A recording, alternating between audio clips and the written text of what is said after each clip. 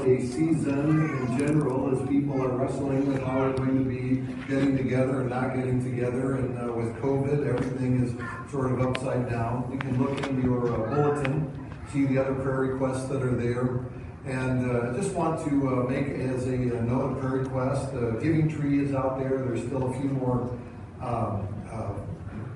ornaments, I guess you'd call them, that could be taken off of there, and things that can be given. We want you to be aware of that. So I'm just going to ask that you would bow your heads now, and we'll enter into a time of prayer together. Father, we come to you this morning and we acknowledge that you are God, that you are Creator, you are King of Kings and Lord of Lords. Everything that takes place, every breath that we take is a gift from you and comes from you, and you are the only God. Your love is more than we can comprehend. You gave your Son to die on the cross to pay for our sins, that we might be able to come before you, come before your throne, present our requests to you. Father, we come to you and we ask that you would heal our land. You would provide a successful rollout of the vaccine, that people would be made well. Father, that our nation would be able to come together through this hard political season and with the pandemic, that it would come together, and ultimately that it would turn and look to you for answers. Father, we ask that you will be with our immediate community and those that we know, care about, that are experiencing difficulties. Right here within the context of this church, Father, we ask that you would bring comfort and healing. We ask that you would watch over the family of Pat. And Father, we thank you for her service to your kingdom. Father, as we move forward in this service, we ask that your presence would be felt among us.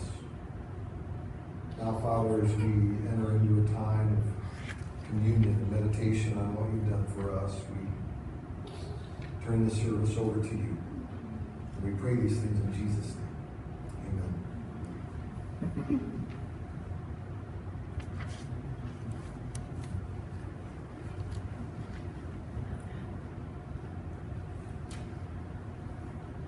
For all of us, the last 10 months have been ridiculous.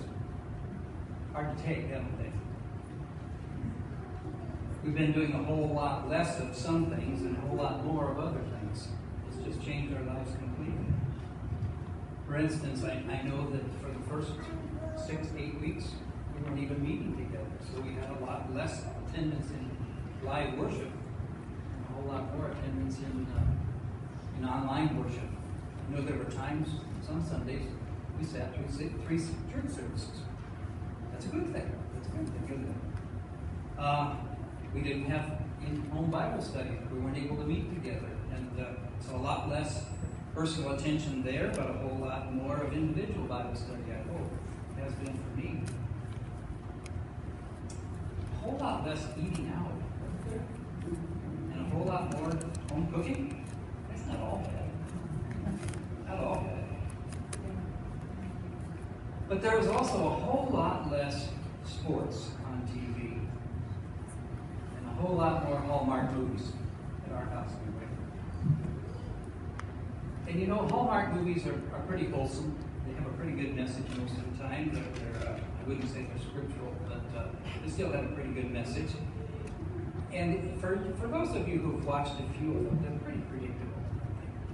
Pretty predictable. As a matter of fact, typically, you're going to see a lovely young woman who either just broke up with her boyfriend, or just lost her job, or something. Anyway, she decides she's going to go home to a small town where she grew up and spend Christmas with her family, right? And who does she run into? Her old high school boyfriend. Her old high school boyfriend. Okay, well, she's also back in her previous life in the big city where she had a great job. She also had a great boyfriend, good-looking guy, successful, who worked really hard. As a matter of fact, he worked so hard that he didn't pay any attention to her. And there was really no love in the relationship. Well, while she's home, what happens? She finally gets roped into helping with the town's annual Christmas celebration. Always gets it. And there she goes. So she said, yes, I will do that. Okay? There's also going to be a gingerbread house building contest. There's also going to be a snowball fight. There's also going to be firewood being split by hand by a punky guy. And this is for the guys. There's also going to be the old boyfriend who drives a vintage truck or car. Last night's, it wasn't a boyfriend, but last night's was an early 60s Cadillac. Red convertible Cadillac, early 60s. Really looked nice. And there's also going to be the town's tree lighting ceremony. Well, as you might expect, the girl gets closer and closer to her old boyfriend, and they find out that even after a tough breakup when they were young, that they kind of still like each other. And as time progresses, they fall in love again. And you know what? At the end of every Hallmark movie or Lifetime or whatever of these movies, I think they're all connected, they're all produced by the same people. There's a misunderstanding about 10 minutes before the end of the movie. And they fall apart, and everything's a disaster. And then all of a sudden, some wise person nearby says, well, have you figured out this? Have you told her this? Have you told him this? And lo and behold, guess what? They get back together with about 2 minutes left in the show. And then they kiss, and the credits run. That's it. That's it. So if you want to watch another Hallmark movie, you know what to expect.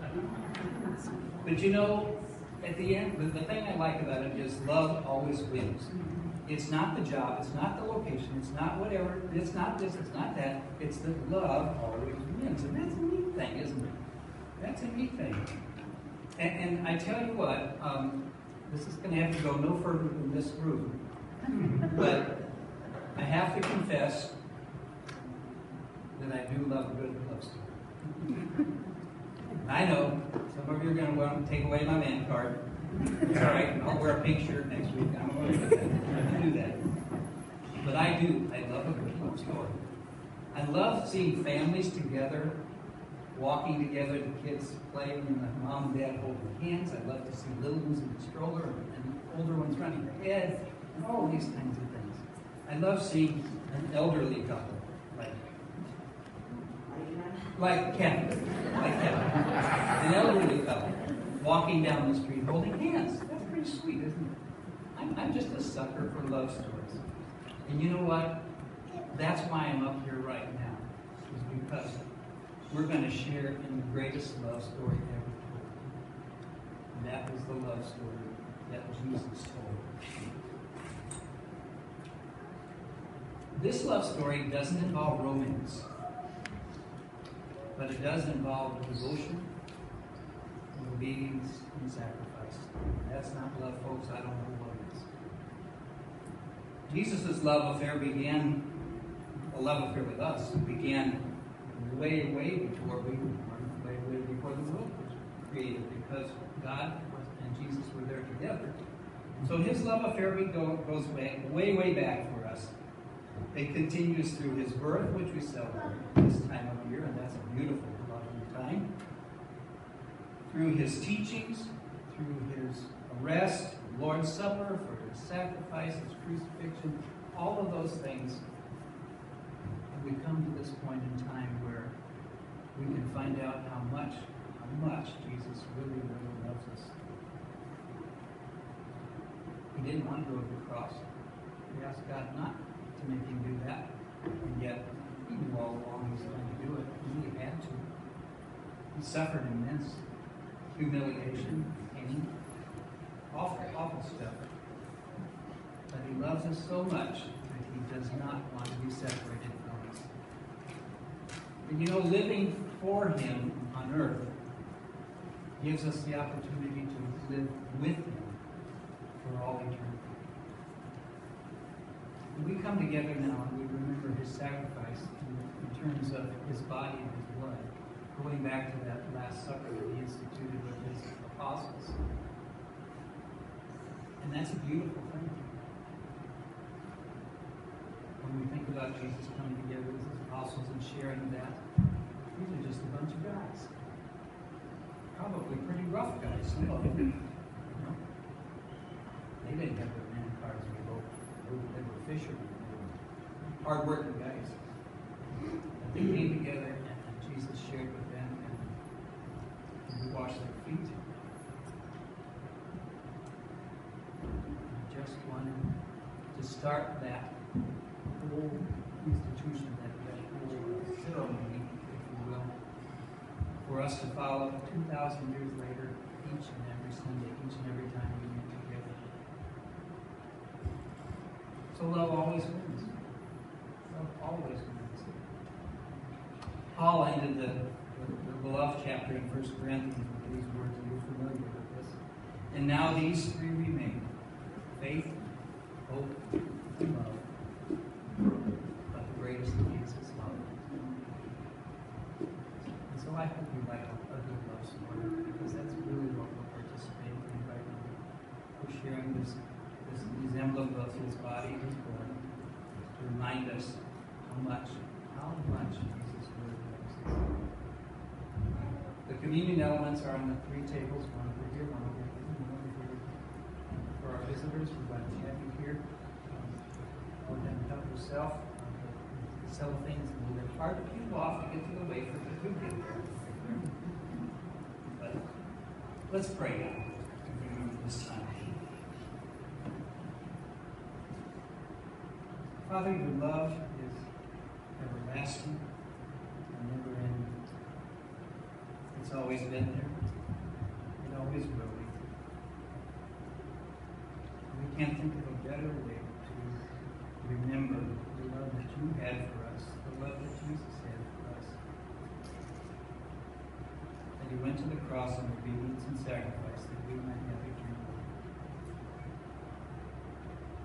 Father, these are just simple elements. A little wafer, a little sip of juice, and yet they mean so much to Christians around the world. And we're so grateful that we can take part in this ceremony, in this rite, in this beautiful, beautiful feast of tiny little elements. Again, Jesus, we thank you for the way that you sacrificed for us, the way that you went to the cross, that we might live with you forever in eternal life. And we pray all these things in Jesus' name.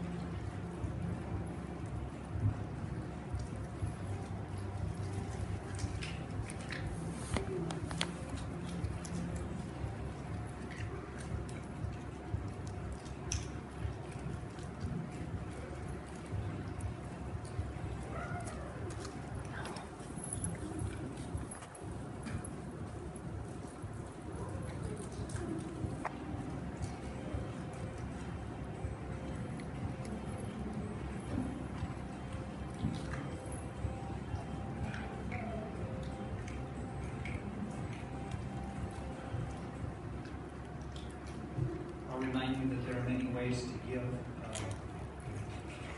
tithes and offering boxes back on the welcome station back there. Online online giving and set up whatever kind of giving you like. It's quite easy.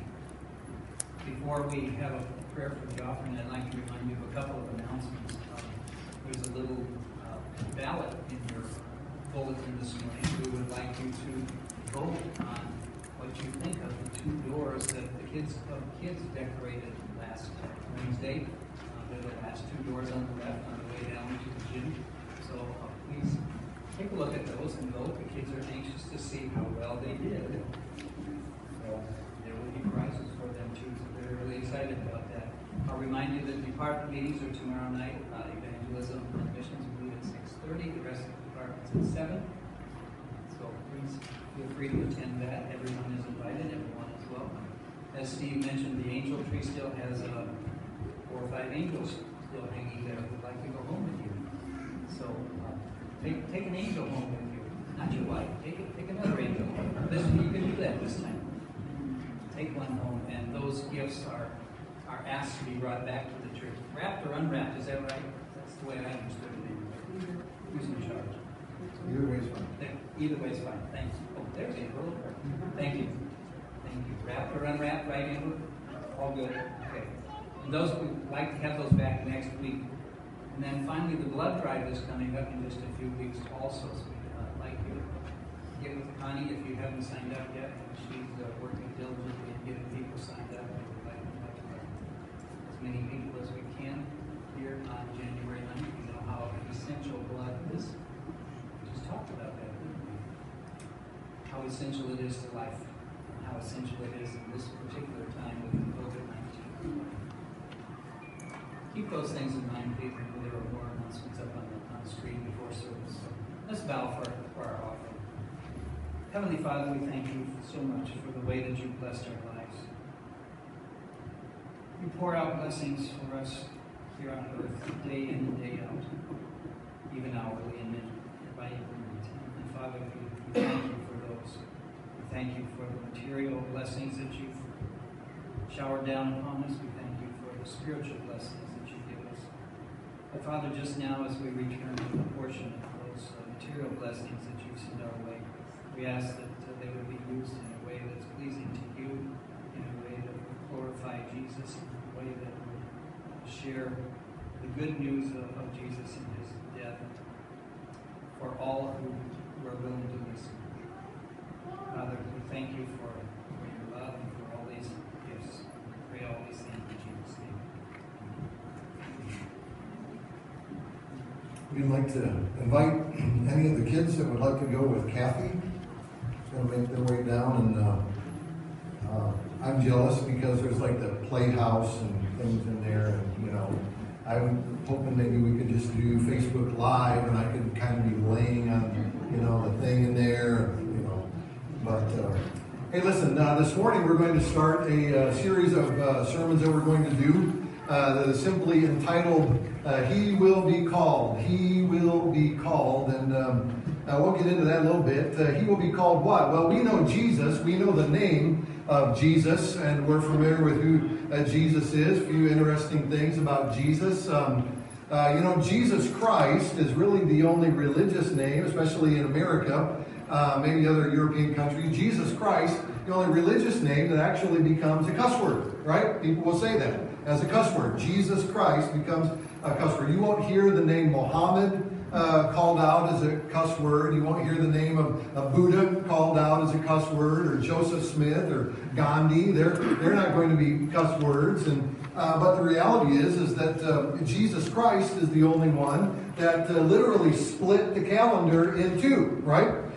We are familiar with the terms A or BC, such and such a date BC, or such and such a date AD, and if you've been around for a little while, you've come to know them as a BC stands for before Christ, and AD stands for after death. Now, if you talk to a certain educated crowd and maybe an atheist, and they would tell you that doesn't stand for that. That's not what that stands for. But you've been around for a while, your whole life you thought BC stood for before Christ. And you look at the calendar, today's date, December 6th, 2020. 2020 years after what? Well, what took place 2020 years ago? Why did it start then? The reality is that the European calendar all goes back to, it says, that's when Jesus was. That's when Jesus was. No other figure splits the calendar that way, but Jesus did. It's interesting. We can talk about in our culture today being spiritual. It's good to be a spiritual person. It's good to be a person that does meditation. You want to have those kinds of things involved in your life. But it's not okay to say Jesus Christ is the only way to salvation. He's the only guy that splits the calendar, but it's not okay to say Jesus Christ is the only way to salvation. But the reality is that that's exactly what the Bible teaches, is that Jesus is the way. He's the only one that died on the cross for us. Jesus is the way to salvation. Also, interestingly enough, about any other religious figure, Jesus is the one that was prophesied for 1,000 years, for 700 years. Year after year after year, it was prophesied that Jesus Christ was going to come. He was going to live. Even the events of his birth were predicted. The events of his death were predicted. They were prophesied. And some 700 years before Jesus even came to earth, it says this. We read it earlier. Isaiah chapter 9, verse 6. For to us a child is born, to us a son is given, and the government will be on his shoulders. And the Roman government certainly was on his shoulders. It was the Roman government that washed their hands of Jesus and said, well, kill him if you want to. And the government was on his shoulders. It says, for to us a child is born, to us a son is given, and the government will be on his shoulders, and he will be called Wonderful Counselor, Mighty God, Everlasting Father, Prince of Peace. So this morning we're going to talk about Jesus as the Wonderful Counselor. Jesus as the Wonderful Counselor.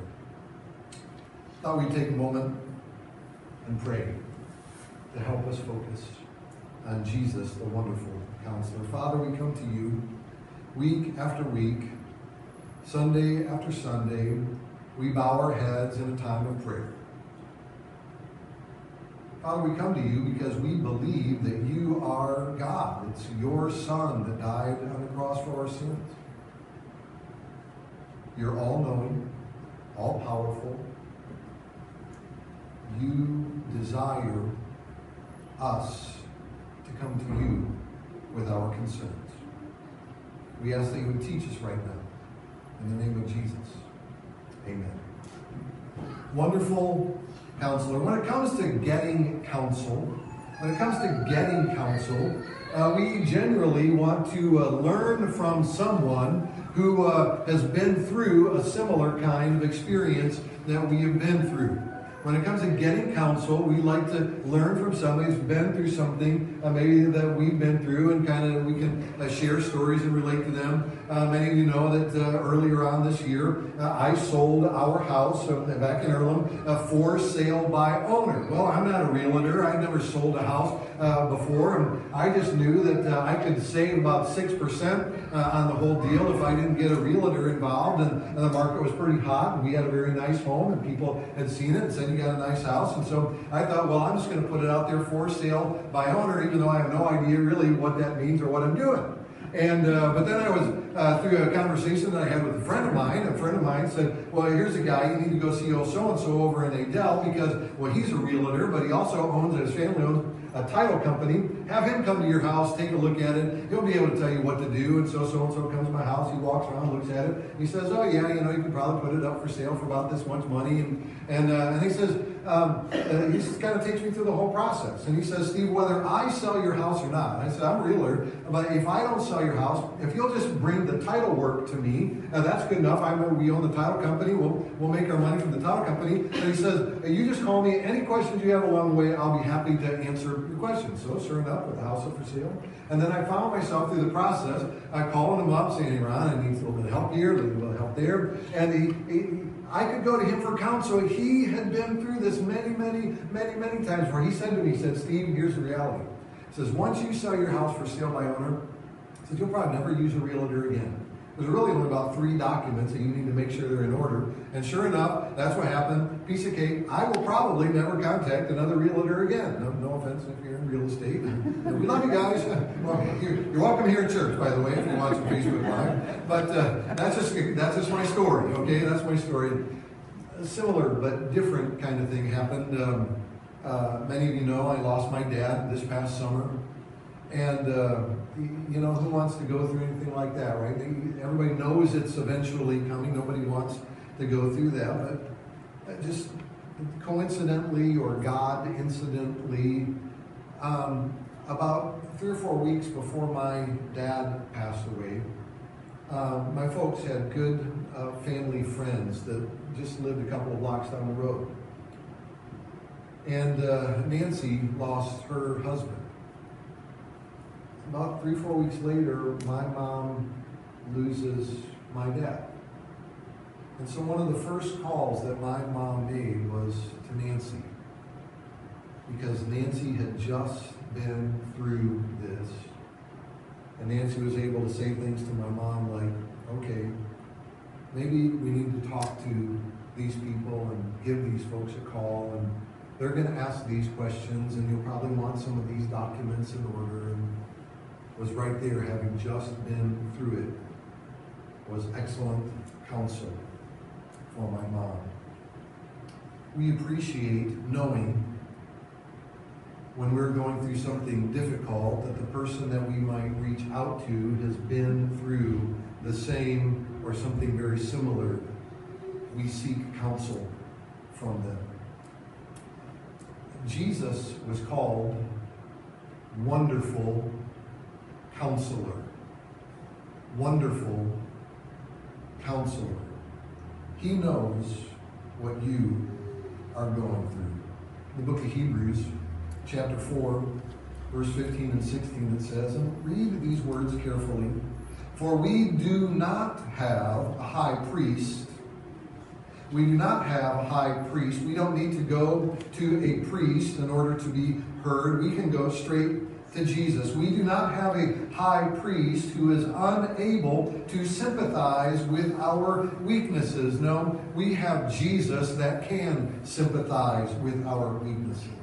But we have one who has been tempted in every way just as we are, yet was without sin. Jesus knew all temptation, but never sin. Let us then approach the throne of grace with confidence. That means we can go straight to Jesus with confidence so that we may receive mercy and find grace to help us in our time of need. Jesus has seen it all. He knows it all. He experienced it. He knows every little bit of our life. And when we are in our time of need, we can go straight and directly to Jesus. Isn't that good news? Aren't you glad that that is the case? Some of you might say, right now, I am in a time of need. I need to go and spend time with Jesus.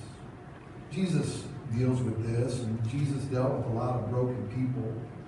There were people that questioned whether or not he should be spending any time with any broken people, and this is the way Jesus answered them in the book of Luke.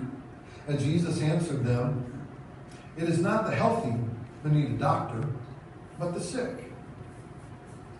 I have not come to call the righteous, but sinners to repentance. Here's the truth. We are all broken. We are all sick. That's just the reality. All of us, whether we're feeling it right now, or maybe you're in the thick of something that's very difficult, or you can look back at times in your life and know that you've been through very difficult things. We go through all sorts of twists and turns on the journey of life, and there's not any one of us that can say, I've never been unhealthy, whether physically or spiritually or emotionally. We all have these things. It's called life. We go through depression.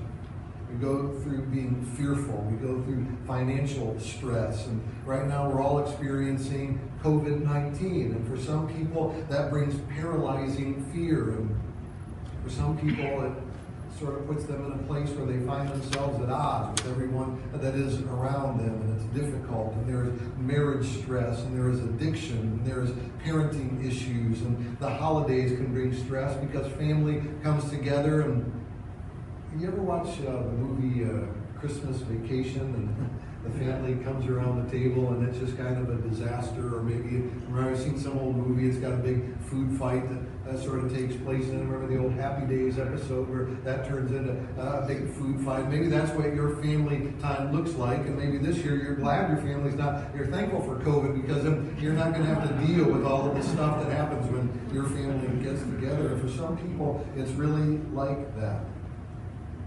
We do well to seek a good counselor, a counselor that knows and understands what we have been going through. Sometimes we're not sure how to approach a counselor. So in the remainder of our time, I'd like to share this. 3 steps to help us be counseled. 3 steps to help us be counseled. Number 1. Go to the counselor. Go to the counselor. Be brutally honest with the counselor. Can you imagine pulling into your favorite shopping store or whatever shopping center? You pull in, you park your car, you slam the door, you get out, and you start to make your way towards the store. And all of a sudden you hear something kind of behind you, and you look behind, and here's this old jalopy of a car, and one of the tires is flat. The thing's kind of rolling in, and you see it twist and turn, and as they step on the brakes to stop in the parking place, the brakes squeak real loud. You notice the motor is pinging, ping, ping, ping, ping, ping, and you look down and you realize, hey, I think those are sparks as they're dragging their muffler as they pull in to the spot, and they step out of the car and they close the door, and then you kind of hear the little twinkling of the rust kind of falling and hitting the ground underneath their car as they slam the door. And then all of a sudden you see somebody kind of scurrying up and kind of walking briskly up behind that car as they get out of the car. And they say, excuse me, hey, I just happened to notice that there's some things there with your car that are, maybe a little bit off there. And right across the street, or look right across the street, you see that sign over there that says garage? That I own that shop over there. That's my shop. We do body work, we do auto repair, and hey, in the spirit of Christmas, would you be willing, Monday morning, would you be just willing to come over and bring your car over to my garage, and I'll cut you a great deal. I won't be able to do it for free, but I'll do it at my cost, and I'll put this thing back together. We'll try to make it as good as new. And we just want you to have that. It's a gift on us. A person that just slammed their door and the rust fall out, they look at that mechanic and, what are you talking about? Who are you? Why are you approaching me here in this? You keep your distance from me, mister. Just stand back. That's all good. This thing gets me everywhere I need to go. No problem. You just leave me alone. Go about your own business. I'm going in here and taking care of mine. A little odd, wouldn't it? A little odd. Who among us would say to the person with the broken down car, if you want to go get your car fixed, we're not going to hold that against you. If you want to go get your car, so it looks like the guy's making a great opportunity for you. Why don't you just go let him fix your car? But how many times, spiritually, when the good counselor is communicating to us, hey, some of the things that are going on in your heart, I see them. The evidence is there. It's broken. I want to deal with that. I want to fix that. I'm the doctor. I'm the mechanic. I am the one who does repairs.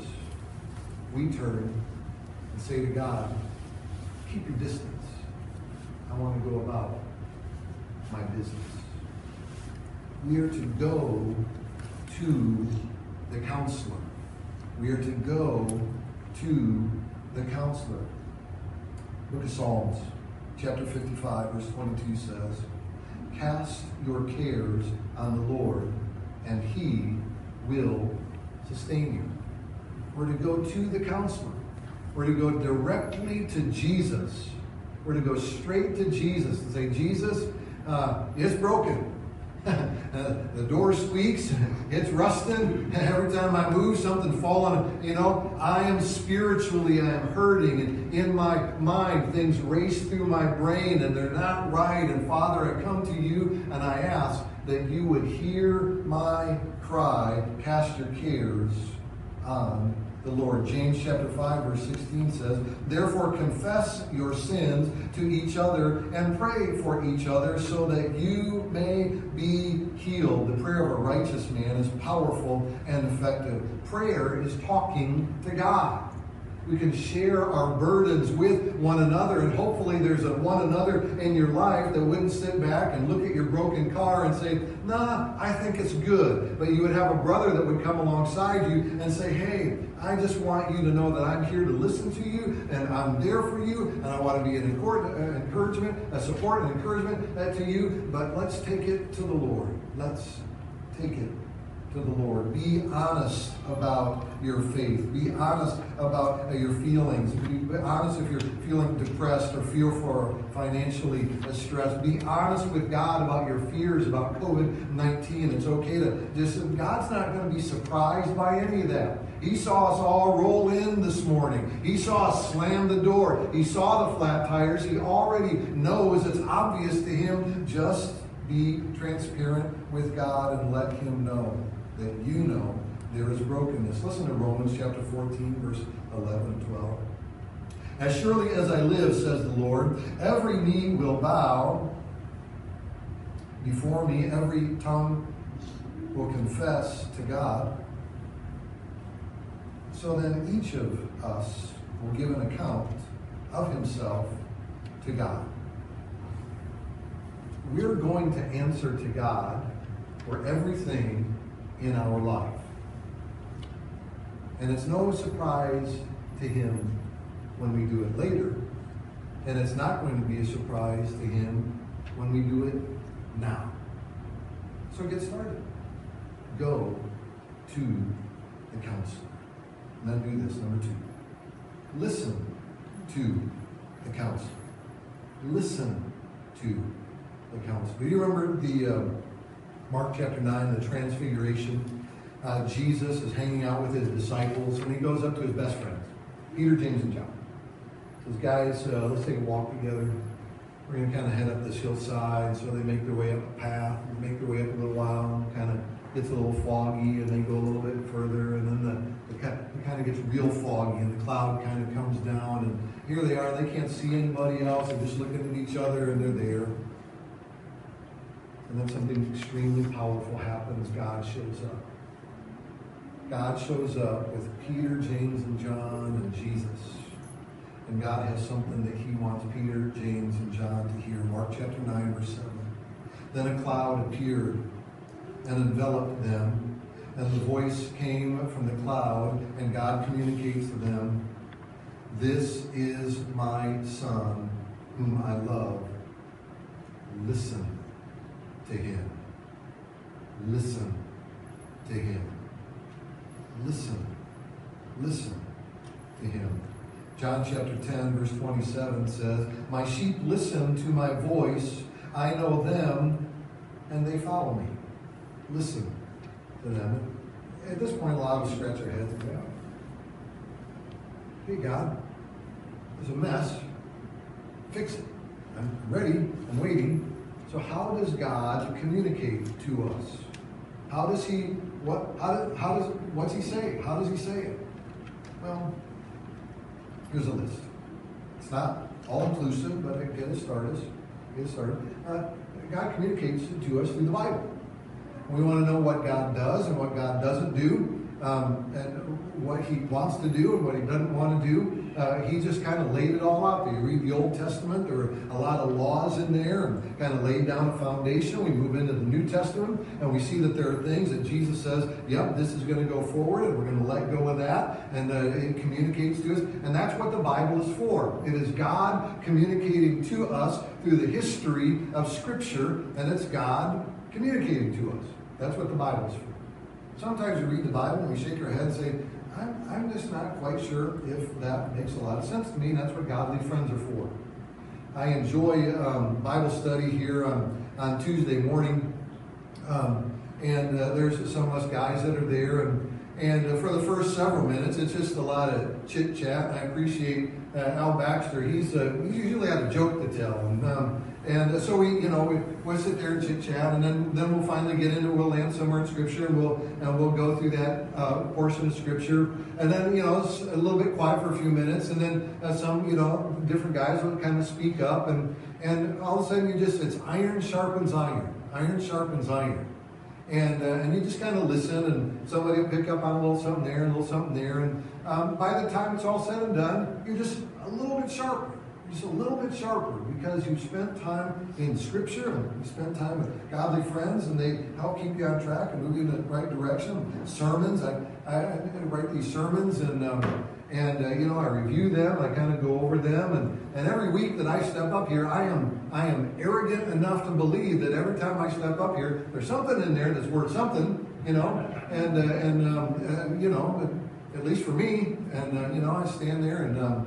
I preach it in my office throughout the week, and I go, yeah, that's good, Steve. You need to, why don't you start doing that in your life, stupid? I say that a lot of times, but the reality is sermons, that's what they're there for. That's why we want you to come and be a part of church, is that we get to be a part of that. And the songs of praise, you ever get a Christian songs, it's in your head, and you kind of go through the day, and it's there, and it's ministering to you. Good books, it's always good. Prayer time, and a hard one is silence.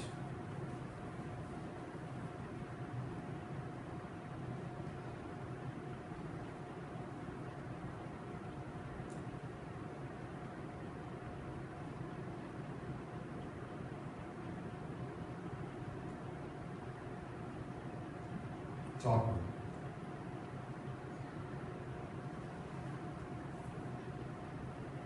Does your alarm wake you up? Does it play music? Do you just let that play for a while? A lot of times I get up and the first thing I do is go in, turn on the TV or open up my computer and start watching some very informative YouTube video. Where we used to live, I had a Bluetooth speaker that was always on the counter in the bathroom, and so when I'm kind of doing my thing in the shower and that, I always have, something was going, radio, music, whatever. And as soon as I get in the car, usually the radio's on. As soon as I get in the car, and I listen to that all the way to work, and there's usually some insightful person on talk radio telling me what to think, and as soon as I get to work, the computer's back on, and silence. No time for silence. I mean, there's all kinds of input that I need to be silenced. Silence. I told you several years ago, running on the treadmill, I used to have it all set up where I could put my laptop right up at the top of the treadmill and prop that thing open, and there's even speakers built into my treadmill so that I could put the little cord that went from the laptop into the speakers that are on the treadmill, because when I was watching Netflix and I was running, I needed to be able to hear everything. And then one day I just kind of said, no, from now on, and when I'm on the treadmill, it was kind of a time, a thing that kind of happened for me, that I need to engage in a time of silence, and I might hear from God. Make time. Listen for the counselor, and then do number 3. Do what the counselor tells you. Do what the counselor tells you. It's a great story in the Bible. Great story in the Bible. It's a story of, it was a wedding. And at this wedding, there was a sermon that was preached at the wedding. And it was probably, if you're going through Scripture and you were going to pull out maybe the most important sermon that was ever preached in Scripture, you could probably just kind of land right here on this sermon that was preached. And interestingly enough, it was preached by a woman. There was a woman that preaches a sermon, and it's probably the most important sermon that was ever preached, and maybe the most important sermon preached in all of Scripture. And there was this big wedding that was going on, and they had been celebrating for 3 days. And after 3 days of celebrating, they completely ran out of wine. There was tragedy. There was no more wine at the celebration. And this woman knew that there was this tragedy, that there was no more wine at the celebration. And so this woman goes to her son, Jesus, and then she communicates to the entire staff, all of the banquet staff, all the people that were putting on the entire celebration. She brings them down into a room, and maybe into the kitchen there, and then she preaches this sermon to the entire event staff. John chapter 2, verse 5. His mother said to the servants, this sermon, do whatever he tells you. Do whatever he tells you. They ran out of wine. Jesus' mother says, take care of this. Get more wine. Mom, it's not my time yet. You don't talk back to Mom. So she calls all the servants in, says, do whatever he tells you. So then Jesus does something that just makes a lot of sense. There were 6 big stone pots there, 20 to 30 gallons each. To put that another way, picture 30, 35 5-gallon buckets up here on the stage. Jesus says, well, fellas, ladies and gentlemen, and servants, let's start by filling these buckets up with water. That's what we'll do. We'll fill these up with water. And so they scurry off and they start filling up these buckets with water. All right, that's good. Thank you. Yeah, go about your business. Because you guys are in charge of serving the wine, so why don't you take some of these and move them around here and get your ladle and start serving wine. Water. Yeah. So they go around, table to table, glass to glass. People begin to taste it. Wow. Usually when I go to these banquets, they start us off with the good wine a couple of days ago, and after we've all had our first bottle, then we don't really care, what it tastes like after that. But you have saved the very best. And it makes no sense that maybe somebody was in the back room going, no, this stuff's brand new. In a moment's notice, it went from being fresh water to being aged wine. It's almost like in 7 days you could create an aged earth that would look like it's really, really old, but instantaneously it didn't make any sense. Do whatever he tells you. And then Jesus says all of these crazy things to us, like, turn the other cheek. If somebody hits you, turn the other cheek. That doesn't make any sense. Do whatever he tells you. Forgive them. I don't want to forgive them. How many times do I have to forgive them?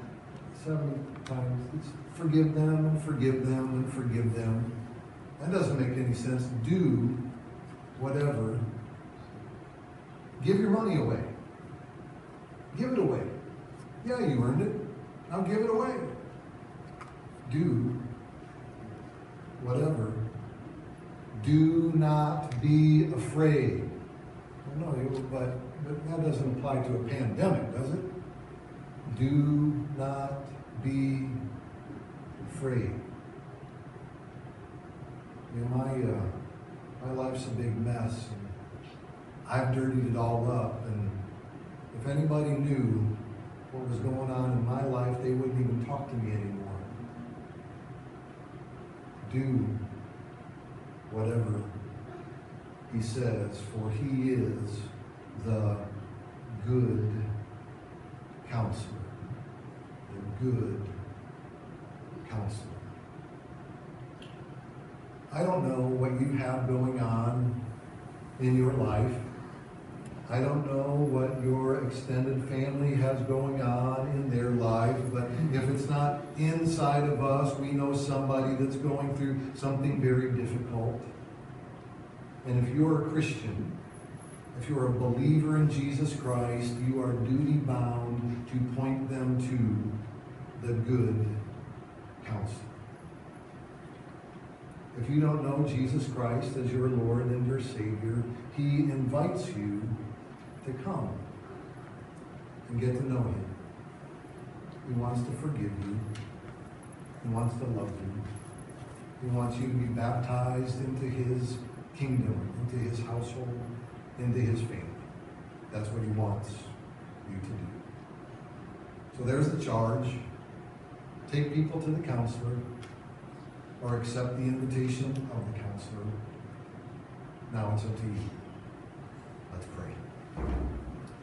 Father, thank you for the gift of your Son. Help us not to run and hide or be embarrassed because we have squeaky brakes. Help us to come to you. We ask in the name of Jesus.